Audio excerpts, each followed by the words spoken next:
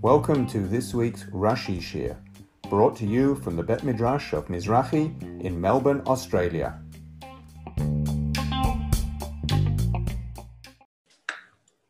Good evening, and Shiva Asar Tammuz is behind us. The 3 weeks are ahead of us.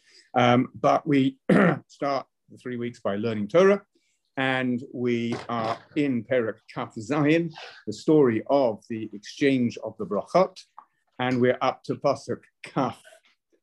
So the story so far is that Yaakov, following the instructions of his mother, has brought food to his father, and Yitzchak says to Yaakov, "Who are you?" And Yaakov said, "Anochi Esav Bacharecha," which Rashi explained as "I am I," and Esav is your firstborn, so he wasn't lying, or at least I would put it, he was minimizing the lie. And then the story carries on in Pasuk Kaf. Vayoma Yitzchak el bano. Yitzchak said to his son, "Ma zeh miharta limtso bani." What was this that you hurried to find, my son? In other words, you're home quicker than I expected. Vayomer, and he, that's Yaakov, replied, Ki hikra Hashem Elokecha lefanai. Hashem literally happened before me. In other words, Hashem helped me, and that's why I am faster than we might have expected. No Rashi on Kaf. And in Kaf Aleph, Vayoma Yitzchak el Yaakov, Gesha na va'amushcha. Draw near and I will feel you, Bani, my son. Ha'ata zeh Bani Esav imlo. Is this one my son Esav or not? Ruth, can I ask you to mute yourself? Yes, sorry. Thank you. Just proves it's a Zoom call, if you have to say that. Now, notice just by the way, this is exactly what Yaakov was afraid of. Precisely that Yitzchak would feel him. And his mother said, well, she didn't say it explicitly, but we sort of read it as, don't worry. But then she put the skins on his arms, although the Torah didn't say, and Rashi didn't say explicitly, but that was to make him feel hairy, but presumably that would have that effect. Anyway, Yitzchak does say, come near and feel me. Now, according to Rashi, why does Yitzchak say that at this point? In other words, in what way is Kaf Aleph following on from what we've gone before? I'm sort of directing the question because we know the answer, but Rashi often asks, why has this happened now? What he's really meaning is, what's the connection between this and what's gone before? And Rashi says on the words, Gesha na va'amushcha, Amar Yitzchak bilibo, Ein derech Esav lihiyot shem shamayim shagur b'piv. It's not the way of Esav that the name of heaven is habitual in his mouth. V'zeh Omar, and this one, who apparently is Esav, said, Ki hikra Hashem Elokecha. Hashem, your God, has speeded me up, has helped me. So says Rashi, this is why now Yitzchak says, come near and I will feel you, and I will check out who you are. Remember, he's already asked him once explicitly, who are you? And Yaakov has answered. So why now does Yitzchak need to have a further check? Rashi answers that by saying, it's what happened in Kaf that leads to Kaf Aleph. Namely, that Yaakov used the name of Hashem, to which Yitzchak thought, that's not Esav's style. This raises a question. Isn't the whole problem that Yitzchak thought that Esav was a tzaddik? That Esav was the one who asked him clever questions about taking Maaseh, that Esav was the one who honored his father so much. The presumption running through this, and Rashi doesn't disagree, so we'll stick with this, is that Yitzchak wanted to give the bracha to Esav because he thought Esav deserved them. As I said, there are many other interpretations of what the whole game plan was, but we'll stick to Rashi, who does not say anything to the contrary, other than Esav was the favorite son of Yitzchak. So why does Yitzchak now say, in Rashi's words, that Esav doesn't use the Shem Hashem? So there are various answers. One, the Ramban says that what he means is Esav wouldn't use Shem Hashem lightly. And for the quote that we just saw, which was Yaakov, where he said, Ki hikra Hashem elokecha lefanai, Hashem speeded me up, Hashem happened to be before me. That's the sort of casual use of the name of Hashem. And perhaps Yitzchak feels it's too casual that Esav, who would use the name Hashem only in a much more respectful and reverent terms, which actually leads me on to another idea, but perhaps actually the same idea, that there's a suggestion that Yitzchak represented the midah of din. Avraham was chesed, Yitzchak is din. And extrapolating this further and using a bit of sort of Kabbalistic stroke psychoanalysis, Yitzchak thought that Esav also lived under the midah of din, like Yitzchak himself, which sort of might, I know I'm sort of jumping at the end of the story, but might explain Yitzchak's identification with Esav. And if you live according to din, what does that mean about your relationship with Hashem? So ideally, of course, we have din and chesed, or ahava and yira. Our life is a struggle to get the balance right between those two. If one has too much yira, one is very scared of God in the sense, and therefore wants to do the right thing and not get punished for doing the wrong thing. But one doesn't have the close familiarity with Hashem, which we should also strive for. Of course, if you have too much ahava and not enough yira, that familiarity becomes over-familiarity, that becomes too informal and lacking that respect that we have to have for Hashem. We have to balance the two. If you read one of the most important books in my life, and I think should be in everybody else's life, which is The Lonely Man of Faith, he doesn't use these terms, Rav Soloveitchik doesn't use these terms, ahava and yira, but I think his dichotomy between Adam 1 and Adam 2 is all about ahava and yira.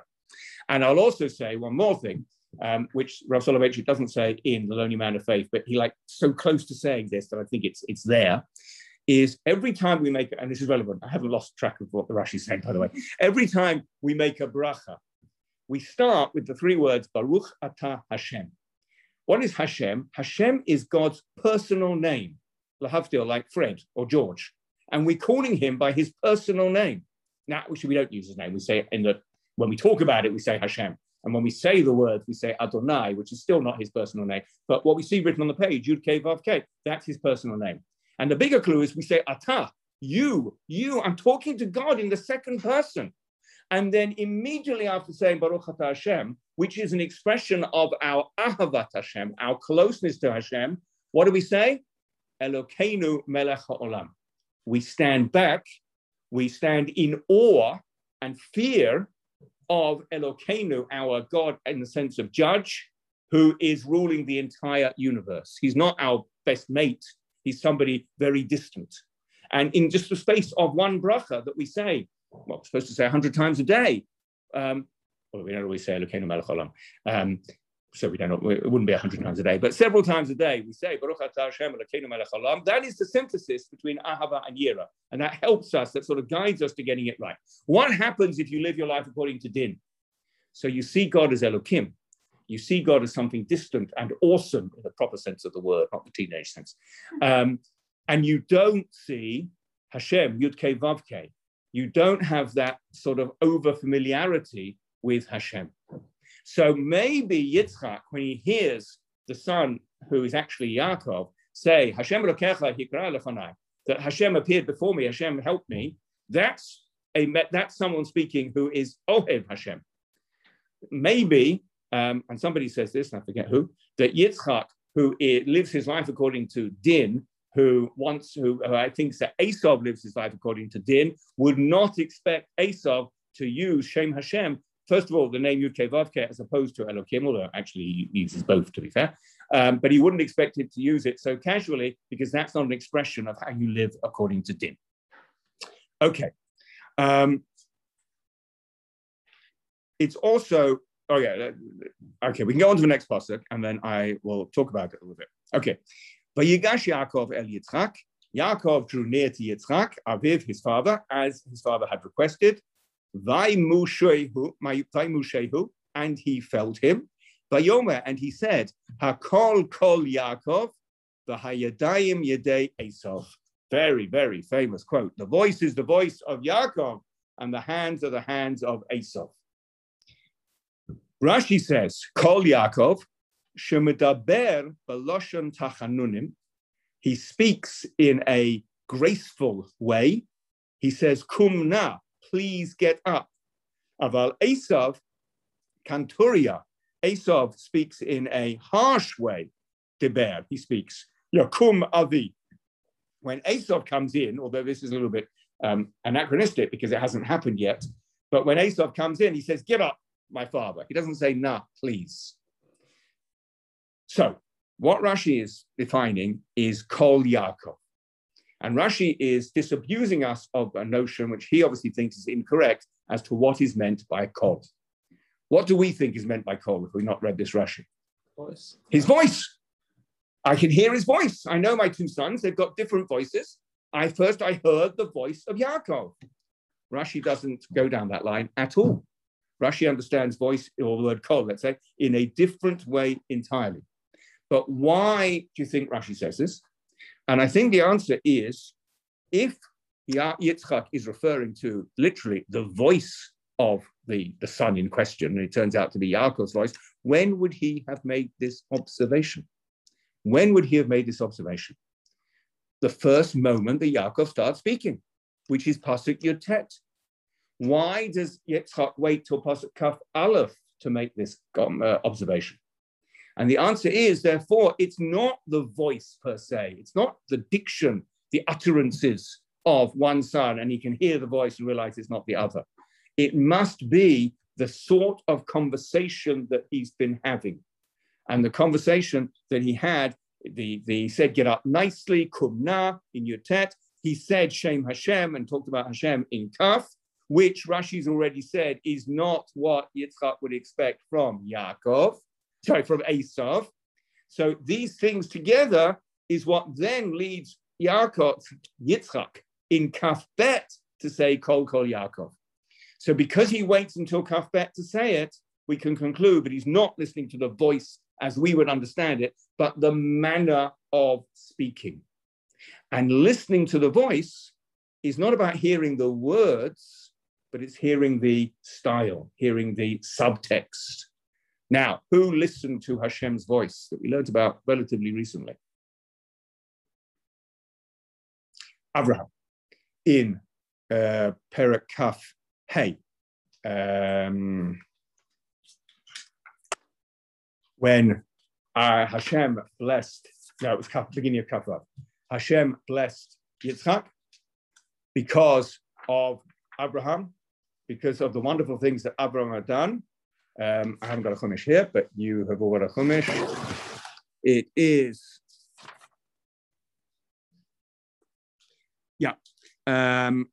Kaf Vav Pasuk Hey, Ekev Asher Shema Abraham B'Koli. Abraham listened to my voice. Now, what does Rashi say on that? Abraham listened to my voice. Kasheniseti oto, when I tested him. And then Rashi goes on to say to explain the rest of the pasuk. Abraham did this mitzvah and that mitzvah, and he categorizes all the different mitzvot in the successive words that is said in the pasuk. V'yishma mishmaratai, mitzvotai, chukatai, v'toratai. And Rashi explained which type of mitzvot each of those were.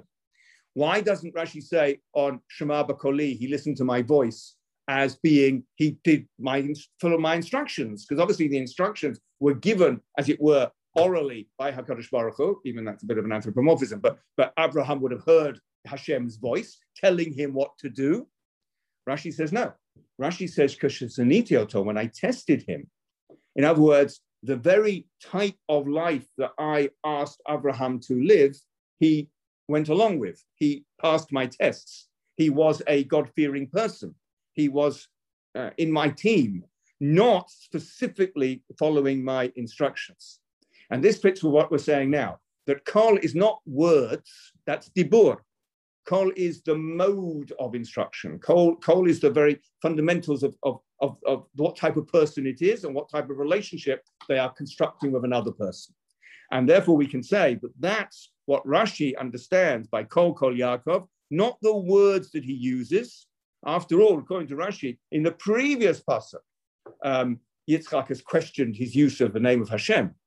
And it can't be literally the voice in the sense that we use it, how to distinguish one voice from another, because as we said, that would have been achieved 2 psukim earlier.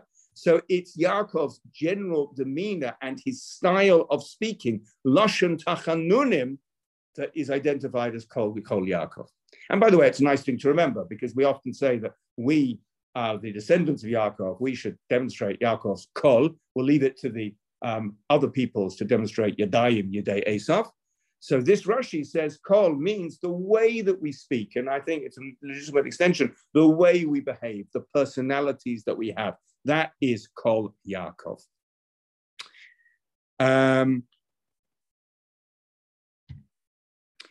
Pasuk Kaf Gimel. Velo hikiro, he did not recognize him. Yitzchak did not recognize Yaakov. Ki hayu yadav kidei Esav, because his hands were like the hands of Esav, Achiv, his brother. Si'orot, heri, vayavarachehu, and he blessed him. And then there's no Rashi on that. We go straight to Kaf Dalet. Vayomer ata ze b'ni Esav, vayomer ani. Yaakov, Yitzchak one more time says, you, this my son Esav, question mark. And Yaakov replies, ani. Before we read Rashi, what does Yaakov not say? Yeah, very good. You remember from last, he doesn't say Anochi, but what else does he say? He doesn't say ani Esav. So that's exactly what Rashi says, Vayoma ani, lo amar ani Esav, ela ani. He didn't say that I am Esav, he said ani. Rashi is saying very similar to what he said on the words Anochi Esav b'charecha, that what Yaakov is doing is very cleverly not saying precise words of an untruth, but at the same time, I think we have to be realistic, and I think Rashi is also being realistic, that he is deceiving Yitzchak, but he's deceiving Yitzchak by minimizing the untruth that he actually speaks. That's why Titen Chesed, Titen Emet Yaakov. That's why Yaakov is a man of truth. As we said before, and I won't go through the whole thing again, but even when Yaakov has to lie, and he does have to lie for the sake of Klal Yisrael, he minimizes the lie to the very extent that he possibly can. And Rashi notices, because it's an uncomfortable, it's an awkward expression. Are you my son Esav? And he said, I. So, apart from the deeper idea here that I'm expressing, that Yaakov is still trying to be a man of truth, Rashi obviously is directed to the strange expression. What does it mean, I? What sort of answer is that? So Rashi explains he's deliberately saying I rather than I am Esav. Now, I saw a very interesting idea that applies to this passage, probably applies to the Anochi Esav b'charecha as well. In fact, applies to the whole story. That you could possibly say that Yaakov's answer is, I am the one that you think Esav is. Meaning, you think Esav to tzaddik. You think Esav sits and learns Torah. I'm afraid you're wrong. But if you want to bless somebody who sits and learns Torah, it's me. I am the one that you think is Esav. I am the character that you think is Esav. That's a possible way to matzik, to justify what Yaakov is doing. And there's an interesting sort of epilogue to this idea. In Pasuk Mem, Rashi says, explaining the pasuk, that basically that the bracha that is given to Yaakov is talui. It's dependent on Yaakov maintaining, he and his descendants maintaining their behavior. And Rashi says, K'shiya'avru Yisrael ala Torah, when the Jews transgressed the Torah, v'hiyelacha pitchon peh lehitzta'er al habrachat shenatal. There will be literally an opening of the mouth, in other words, like an excuse to then suffer for the bracha that he took. Now, why should it be that when Yaakov or his descendants cease to follow the Torah, that there'll then be a punishment for the brachat? Now, you could say taking the brachat is like a bad thing, and one of these days, Yaakov or his descendants will suffer for it. But where's the midah keneged midah, precisely? That if you transgress the Torah, then you'll suffer for the brachat. Where's the cause and effect? So based on what I just said now, we can see the cause and effect. Yaakov says, according to what I'm saying, he deserves the brachat because he is the sort of tzaddik that you think Esav is. Esav isn't that tzaddik. Yaakov is. So that's why Yaakov can say, who am I? I'm the one. I'm the one. But if Yaakov ceases to be that tzaddik, if Yaakov or his descendants transgress the Torah, then they no longer have the claim on the brachot. Then their claim that I'm the one who deserves the brachot because I'm the one who acts in the way that you think Esav acts will cease to be valid. And then they will suffer for taking the brachot. Nice way of turning it around. We move on to Pasuk Kaf Hey. Vayomer, and he said, Higisha li v'ochla mitseid bani. Yitzhak says, draw near, and I will eat from the hunting of my son, leman tevarecha nafshi, in order that my soul will bless you. V'yageshlo, and he drew near, v'yochal, and he ate, v'yaveh lo yayin, v'yasht, and he brought him wine, and he drank. No Rashi. Kafav, Vayomer elav Yitzchak aviv, gesha na ushka li bani. And Yitzchak said to him, Yitzchak, his father, said to him, draw near, lots of drawing near here, by the way, and kiss me, my son. Still no Rashi. Vayigash vayashak lo, he drew near, and he kissed him. Vayarach et reach begadav, and he smelt the smell of his clothes. Vayavarachehu, and he blessed him. I'll just pause for a minute. This isn't really Rashi. Probably not. Anyway, it's interesting that what did he say was the trigger for the brachot? He said it at the beginning when he told Esav to go off hunting. He said it again in Cafe. What was the trigger for the brachot?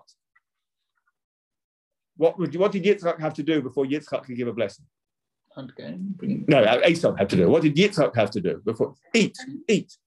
Okay, he said, you give me food to eat and I'll bless you. And he did give him food to eat and he did eat it in Cafe. But it turns out what triggered the blessing was not so much the eating, or that might have been a precursor, but what was the key trigger?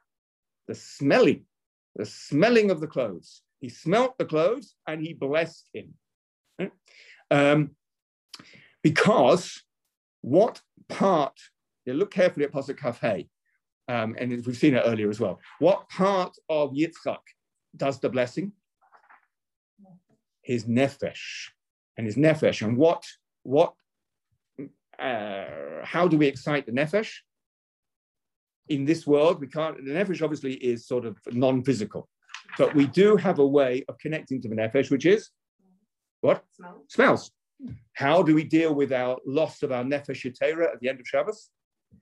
With basamim. So the one thing that we have, which is the least physical thing that we have, is the smell. Food is more substantive, as Mama should.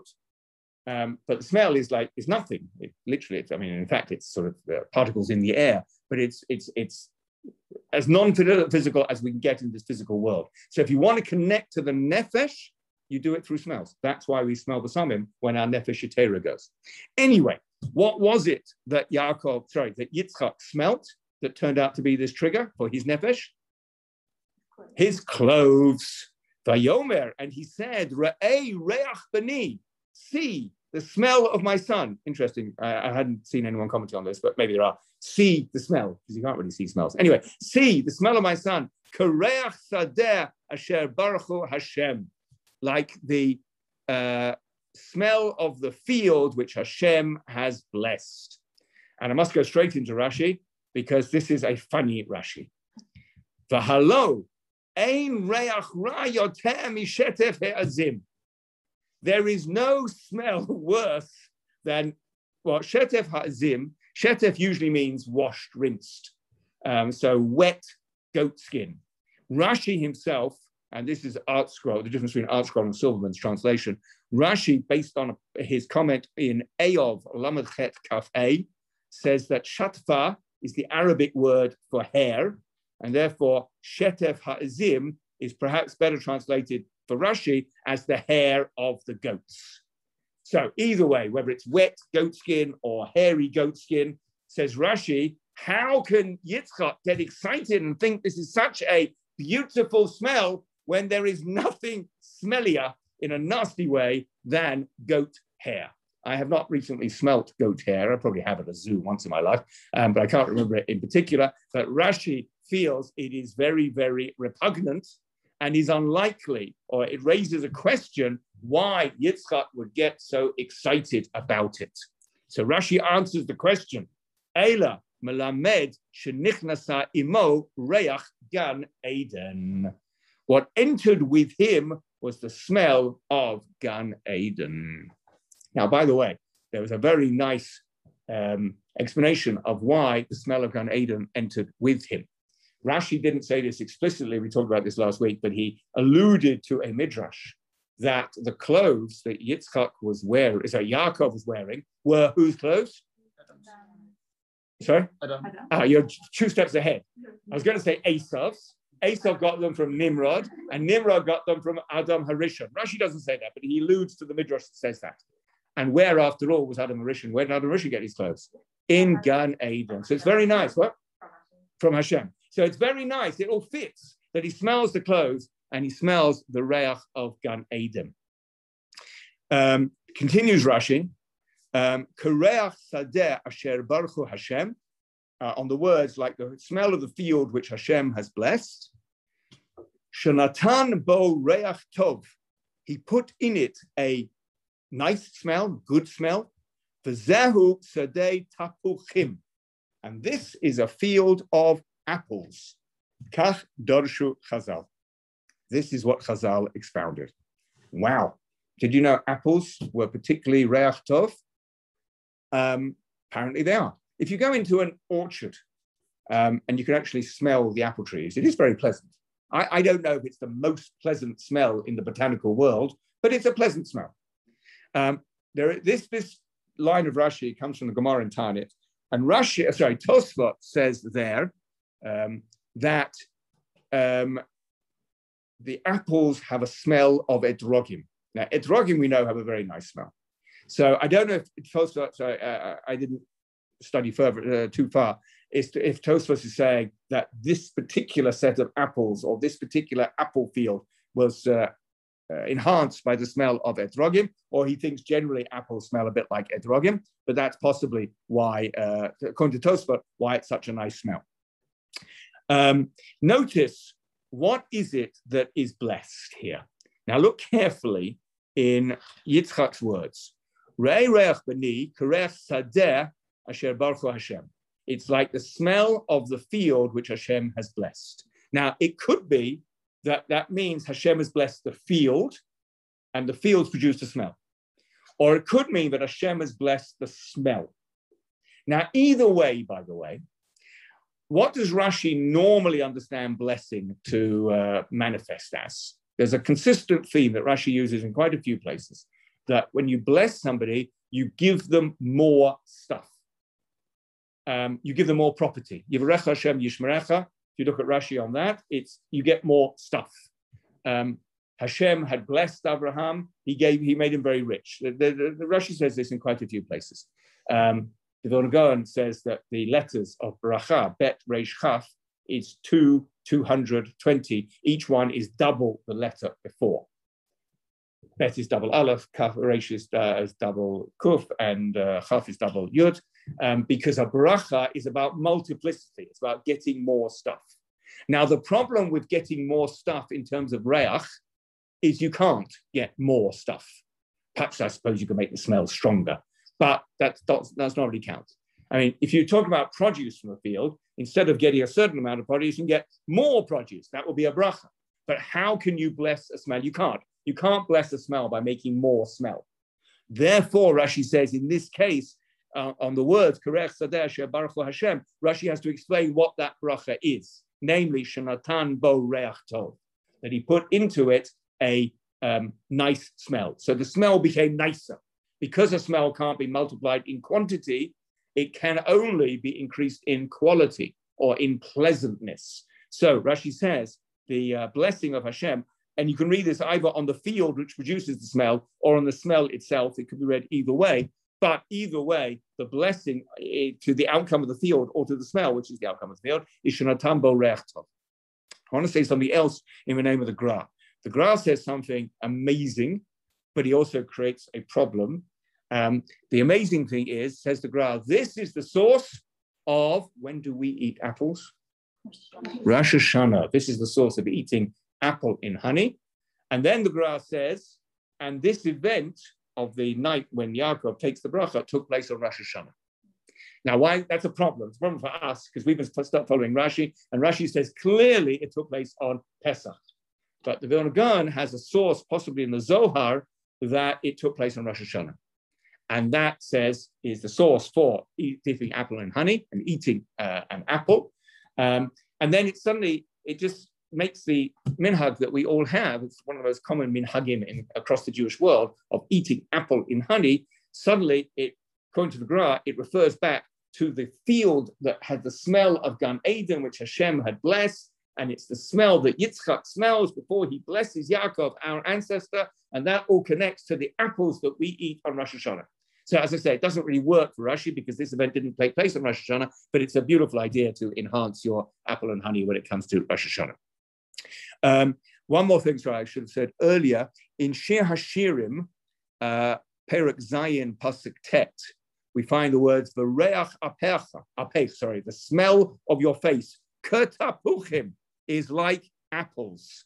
And the Targum on that, the Targum of Shir HaShirim, says, V'reichechan yehei nadev kareach tapuchim de ginta de Eden, that the smell of your face is like smell of apples from Gan Eden.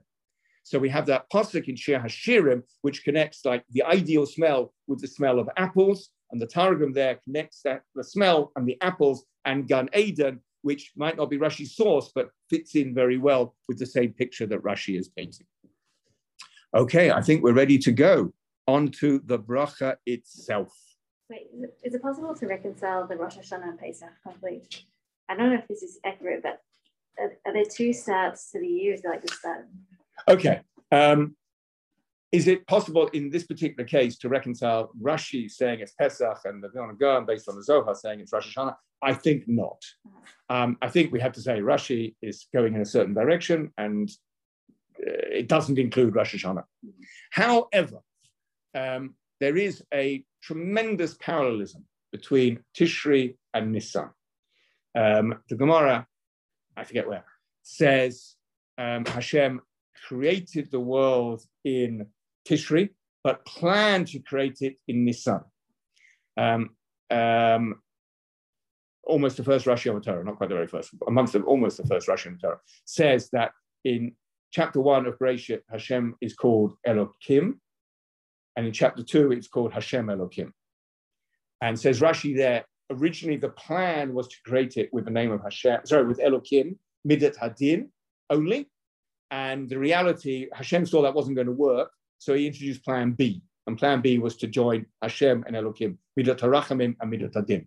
Rashi there doesn't say anything about Nisan and Tishri, but he does say about plan A and plan B, which might match up to plan A in Nisan and plan B in Tishri. It's also the case that the Chumash begins with Bereshit, which we understand anyway is in Tishri, the creation of the world, and that's why we have Rosh Hashanah, the anniversary of the creation of the world in Tishri. What's the very first Rashi? What is the first Rashi? He says the Torah should have begun with, or you could argue the Torah should have begun with the first mitzvah that was given to Klal Yisrael, which is HaChodesh Hazeh Yalechem Rosh Chodeshim, referring to Nisan. So the Torah begins in Tishri, and on the spot, Rashi says it should have begun with something in Nisan. That's just another example of lots and lots of parallelisms and an interrelationship between Nisan and Tishri. There is one respect in which we regard the world as having been created in Nisan. There's one observance that we have, not very frequently, which is predicated on the world being created in Nisan. What is that? It's the until the Oval is reinstituted, it's the least common observance, least frequent observance in Judaism. Every how long? Every 28 years. Do you remember Can't remember what the last one was. Could be. Do you all remember it? Okay. Every 28 years. It's a long story. We won't get into it now. But we do that just before, around the equinox in Nisan. Usually before Pesach, not necessarily actually. I think in 1 year and 100 years time it's going to be on Pesach. And we do that, it's a long story, because in acknowledgement of the world having been created in Nisan. So when we're on Tishri, we say Hayom Harat Olam. Today, literally, is the conception of the world, or maybe you can translate the birth of the world. But we also acknowledge, in some respects, that the world was created in Nisan. So that was a long answer to your question, but I stick by my original answer, which is, can we reconcile Rashi saying this event took place on Pesach with somebody else saying it took place on Rosh Hashanah? No, but maybe the two opinions, which are diverse, are part of this great panoply of interrelationship between Nisan and Tishri. Okay. Isn't that I don't know if this is what I was referring to, but I think you told us this in Masechah Rosh Hashanah, I think it's Rabbi Moshe and Rabbi Eliezer. It's an argument about when the world was created. Yeah. And various other things that happened. Yeah, contingent upon yes. when the world was created. But do they all agree about when the Avot was born? They all agree about when Yitzchak was born, I think. Okay. I think. But it's Rashi who says this took place on Yitzchak's birthday. That's the key link. Yes. Yeah. Okay, well remembered from the second Rosh Hashanah. We must do that again. Still there? Yes, that's right. That's right. But you were thought of doing it again, maybe modeled it slightly differently. Yeah. But I think we should. Okay. What does Yitzchak say to his son, whom he thinks is Esau? Vayitein lecha ha'elokim, Hashem should give to you, or Elokim should give to you, mital hashamayim, from the dew of heaven, umishmanei haaretz, and from the fat places of the earth, v'rov dagan v'tirosh, and lots of grain and wine. Rashi says, v'yetein lecha, yetein v'yachzor v'yetein. And then he gives another explanation, but let's just start with that one. Yetein v'yachzor v'yetein. He will give, and he will go back and give, i.e. again. Now, the first thing to say, and I think this is quite simple, is why does Rashi say this? Why does Rashi say there's a giving and there's more giving? And the answer is one particular letter that Rashi is explaining, the Vav. What does it mean? And he will give. And he will give. And what? I mean, where does and come from? So Rashi says that Vayetain is he gives and he gives.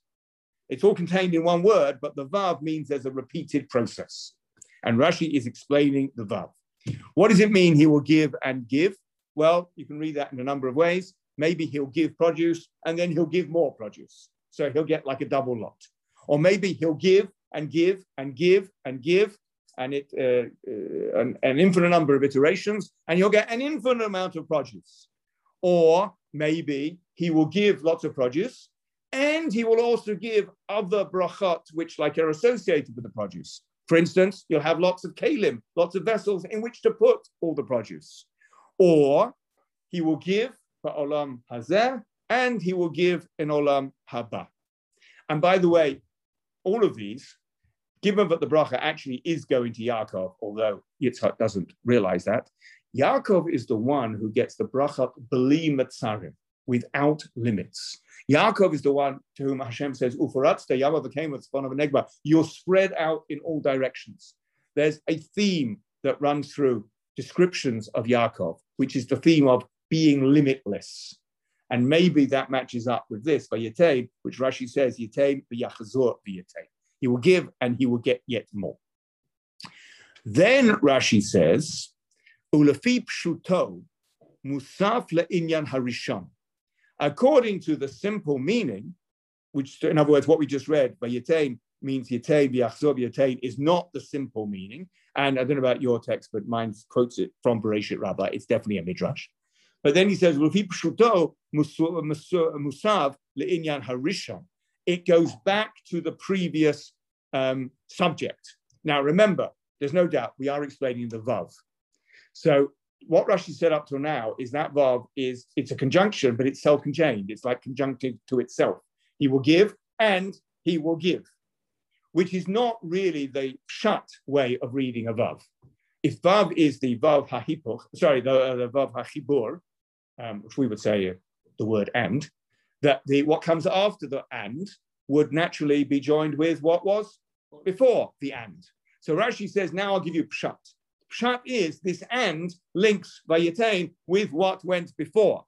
In other words, Re'ei Reach B'ni Shenatan Lo HaKadosh Baruch Hu Kareach Sadeh V'gomer. See the smell of my son that Hashem gave him like the smell of the field. Continues Rashi, adds words. V'od, and furthermore, Yitain Lecha Mital Hashemayim. He will give to you from the dew of heaven. In other words, and this second pshat, I can see I'm going to get stuck on why we need two. But this second pshat is good for the letter tet. Which letter tet? I don't mean letter tet, I mean letter mem. Sorry, mem before the tet. And the word, which mem? The word in mital hashemayim. What does mital hashemayim mean? From the dew of heaven. Now, let's look at the pasuk. Vayetein lecha Elokim mital hashemayim. Hashem will give you from the dew of heaven. Does that make sense? What would make more sense? Hashem would give you the dew of heaven. Thank you very much. From the dew of heaven. Well, what sort of bracha is that? Hashem will give you the dew of heaven.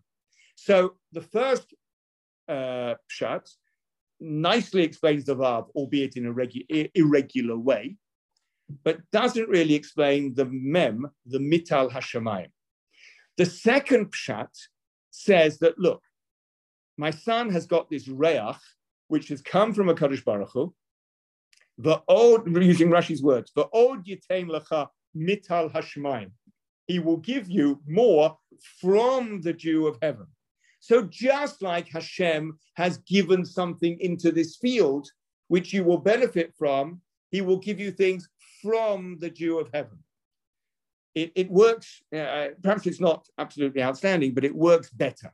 If this bracha, this pasuk of Kafchet is a continuation of what's gone before, it's talking about the things that the Yaakov, or Esav as he thinks it is, will benefit from. He will benefit in ways from the dew of heaven. The dew of heaven will give him things from which he will benefit. And now the mem makes sense. Now he will get things from the dew of heaven.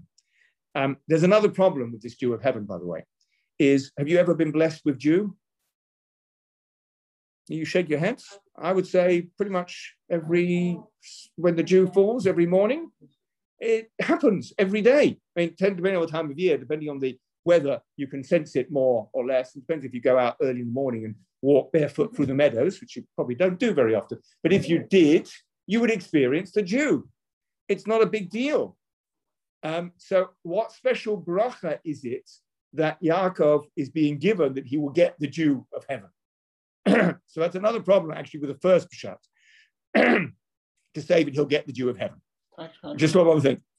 It works better if you will get some benefit from the dew of heaven. That's the letter mem. Yes. Can I ask potentially an answer to that, especially if it's linked to the previous thing about the reach nechach, and we spoke about how heaven, I'm saying, is not literally, is talking about the spiritual side, and then the next bit, Mishamnei Haaretz, is more the physical. So why would it need to be both Mital Hashemayim or Mi Shamnei Haaretz, I guess, if we're talking about the prosperity, maybe Shamnei Haaretz, and Mital Hashemayim, if it's linked to before about the reach, linked to a Shemayim, and that's it, and the Nefesh, if that could be a link potentially, if that makes sense. Yeah, but then, so is he, are you saying he's getting the Tal HaShemayim, or he's getting something from the Tal HaShemayim? I think the Tal Jew is like, I can't explain the word Tal, but I'm saying something linked from heaven, meaning the spiritual nature from the link to the Nefesh and the Reach from previously. But it would be better if it would be Tal Min HaShemayim. Would that not fit better with what you're saying? Yeah, sure. It doesn't say that. It says Mit Tal HaShemayim. And there's lots more to say about this verse, by the way, which Rashi doesn't.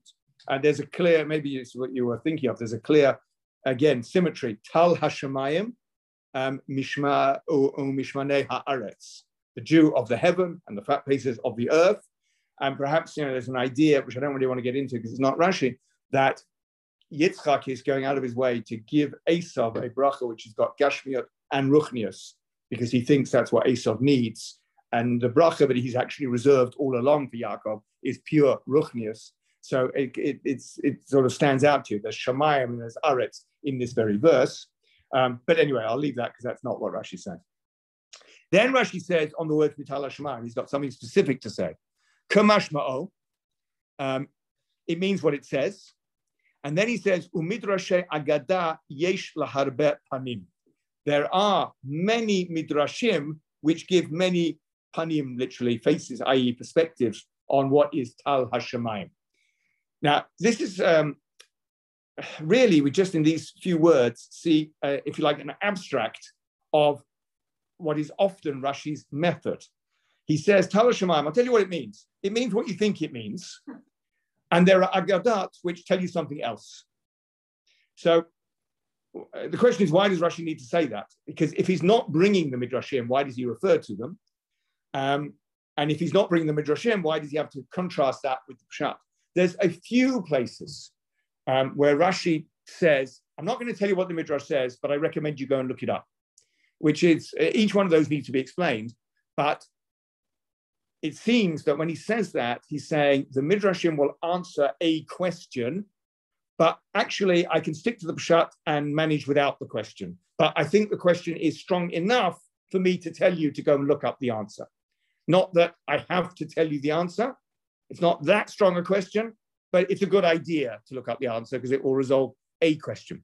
So in that vein, it suggested that Tal HaShamayim is a funny sort of bracha. First of all, for the reasons I gave a moment ago, because we actually all get it automatically. Second of all, at least in this pasuk, the sort of bracha that he's getting are not necessarily what you would expect from Yitzchak Avinu. I mean, let's paint the picture. Yitzchak Avinu, he thinks he's coming to the end of his life. He calls his favorite son and he says, this is it. It's time for me to give you the bracha. Now, presumably in his life, many times he might have said, I bless you for this, I bless you for that. Maybe every Friday night he said some sort of bracha. Maybe that's a little bit anachronistic, but you get the idea. But now Esav, turns out to be Yaakov, but one of them is waiting for the bracha. And the bracha is dew, fat places, and lots of grain and wine. So maybe, and the Maharal says this, what Rashi is alluding to is you might think this is a funny sort of bracha. Grain and wine, dew. So what's the answer? That you find a metaphorical interpretation for these things, starting with Tal HaShamayim. It doesn't mean dew. It means some metaphorical idea, what drips down from heaven. You can find lots of midrashic ideas that metaphorically interpret the Tal HaShamayim. So now we can understand what Rashi's saying. Rashi's saying, you know what Tal HaShamayim means? The simplest meaning is dew from heaven. That's what it means. But it's worth pointing out, there are lots of midrashic explanations that find deeper ideas in what Yitzchak is giving as a blessing.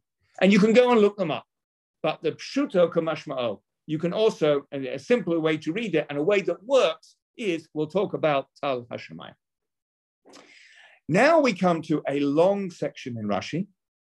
And it's worth pointing out that this is not in all the original manuscripts. And that's why in the Art Scroll it appears in brackets, or they call them braces. And in some Chumashim, it's not there at all. And in some, it is there in brackets. So we'll read it, but we'll bear it in mind that it might not be the original Rashi, which I think answers, in my opinion, a key question. So has everyone got it in their text? I know it's in the Art Scroll. On the word Elokim. He says, Mahu Elokim. Why does he say Elokim? Badin, which is the attribute of justice. And so the bracha is coming through the attribute of din, of justice, which is a funny way to give a bracha, because it makes it immediately, what's the idea of din? Things which come through din are conditional. If you deserve it, you get it. If you don't deserve it, you don't get it, which is not such a beautiful bracha if you think about it. A bracha is much nicer to get it unconditional. Anyway, that's the basis of the question here. So why Mahu be'elokim, badin, which means imra'ui lacha, yetein lacha. If it's you deserve it, you'll get it. Ve'im lav, lo yetein lacha. And if you don't deserve it, you won't get it. Aval Esav amar, but when he gave a bracha to Esav, knowing it was Esav, he said, Mishmanei haaretz yihiyeh moshavecha. The fat places of the earth will be your dwelling place. And he didn't say Elokim, and there was no suggestion that it will come through Midat Hadin and therefore be conditional. And therefore Rashi says the bracha to Esav, knowing he's Esav, the one that comes a few pesukim later, he will get ben tzaddik ben rasha yitain lecha. Whether he's a tzaddik or a rasha, Hashem will give to you. So, what Rashi is doing is what Rashi often does, is pointing out a contrast between two formulations which are similar but different. So both Yaakov, or the first bracha, which was taken by Yaakov, refers to Mishmnei Haaretz, and the second bracha that goes to Esav, knowing he's Esav, is also Mishmnei Haaretz. They're similar type of brachot, but one comes through the midah of Elokim and the other does not. So we're going to explain a little bit more why Yaakov is appropriate for this one that comes through Elokim, and Esav is more appropriate for one which is unconditional. Let's read on, and then perhaps a question is emerging. Umimenu lamad Shlomo. And Shlomo HaMelech learned from this. And we're referring to Shlomo's speech when he dedicated the Bet Mikdash. And he said, this place will be a house of prayer, l'chol ha'amim. But he said more than that. K'sha'asa habayet seder tefilato, when he made the house, i.e. the Bet Mikdash, he arranged his prayer. And he said that Jews and non-Jews are welcome to come and daven here. That's this Kibeti Beit L'Kol Ha'amim. But the way he invited Jews to daven and the way he invited non-Jews to daven was different. Yisrael shehu bal emunah, a Jew who believes in God or is loyal to God, umatzdik alav et hadin, and justifies to himself whatever Hashem judges. Lo yikra alecha tagar. He will not, it's hard to translate it in different ways to translate it differently, but he will not reproach God on alecha, on you, he will not reproach. He won't say it's unfair. A Jew believes in God, understands that there is a judge in the world, and understands there is reward and punishment, and will not complain if it doesn't go his way. Leficha, therefore, Shlomo said to Hashem, referring to the prayers of Jewish people, you, God, will give to each person according to his ways, which you know of his heart. In other words, you, Hashem, will answer their prayers if they deserve it, and you will not if they don't. Or you could say they'll always answer the prayers. Sometimes the answer is no. It's worth remembering. Anyway, Aval Nochri, but when Shlomo HaMelech was talking about the non-Jews who come to say their prayers at the Bet Mikdash, Mechuseh Emunah, they are lacking in loyalty to or faith of God. Leficha Amar, and therefore Shlomo said, Ata Tishma Hashamayim, you, the heavens, will listen. For Asita Kachol Asher Yikra Elecha Hanachri, and you will do all that the non-Jew calls on you. And then Rashi adds, Ben Ra'ui, Ben She'ein Ra'ui, whether they deserve it or they don't deserve it. Yitain lo, Hashem should give to the person asking. Kedei shelo yikra alecha tagar. So they shouldn't complain against God. Okay. Shlomo HaMelech dedicates the Bet Mikdash, invites Jews and non-Jews to come and daven there. And he says to Hashem, when a Jew davens, you record him, you reward him according to what's in his heart. When a non-Jew davens, you give him whatever he asks for. And the reason for that is because if the non-Jew doesn't get what he asks for, he will complain. If the Jew doesn't get what he will ask for, then he will understand that he doesn't deserve it. And that illustrates what Yitzchak was doing with Yaakov and Esav. With the first bracha, he said it should be conditional, and therefore he used the word Elokim. With the second bracha to Esav, who for our purposes is parallel to the non-Jew and doesn't have the same emunah, and therefore will complain if he doesn't get what he wants, Yitzchak said it should be given not through Elokim, i.e. unconditional. What are the questions on this? Well, yeah, Yitzchak is speaking to Esav, not Yaakov. Okay, big problem. And I'm forced to an answer, which I'm not entirely happy with. And the big problem is, exactly as you said, how can we say that when Yitzchak gives the bracha to Yaakov, he represents the Jew, Esav is the second recipient of the bracha, when Yitzchak thought he was giving the first bracha to Esav? So you have to say that at that point, Yitzchak thought that Esav was a tzaddik. Only later, and we'll see this in a little while, when Yitzchak realizes he's been tricked and he's given the bracha to Yaakov, then he realizes that Yaakov was the true recipient, the true deserving recipient. And then, as it were, the scales fall from his eyes and he realizes who Esav is. And when Esav comes for his bracha, then Yitzchak gives it to him, not only knowing who is Esav, but knowing who Esav is. Therefore taking out Hashem's name, taking out the Elohim. Therefore taking out Elohim. So this whole story is predicated on the first bracha going to either Yaakov in reality or Yitzchak's image of who Esav was. The second bracha goes to the real Esav. Next question. And I'm sure maybe there are answers to them, but I haven't found them and I can't work it out. Why does Rashi need to give the whole Shlomo HaMelech thing? Why does Rashi go so far to tell us the whole thing about Shlomo HaMelech when he could have said that very simply about this bracha to Esav?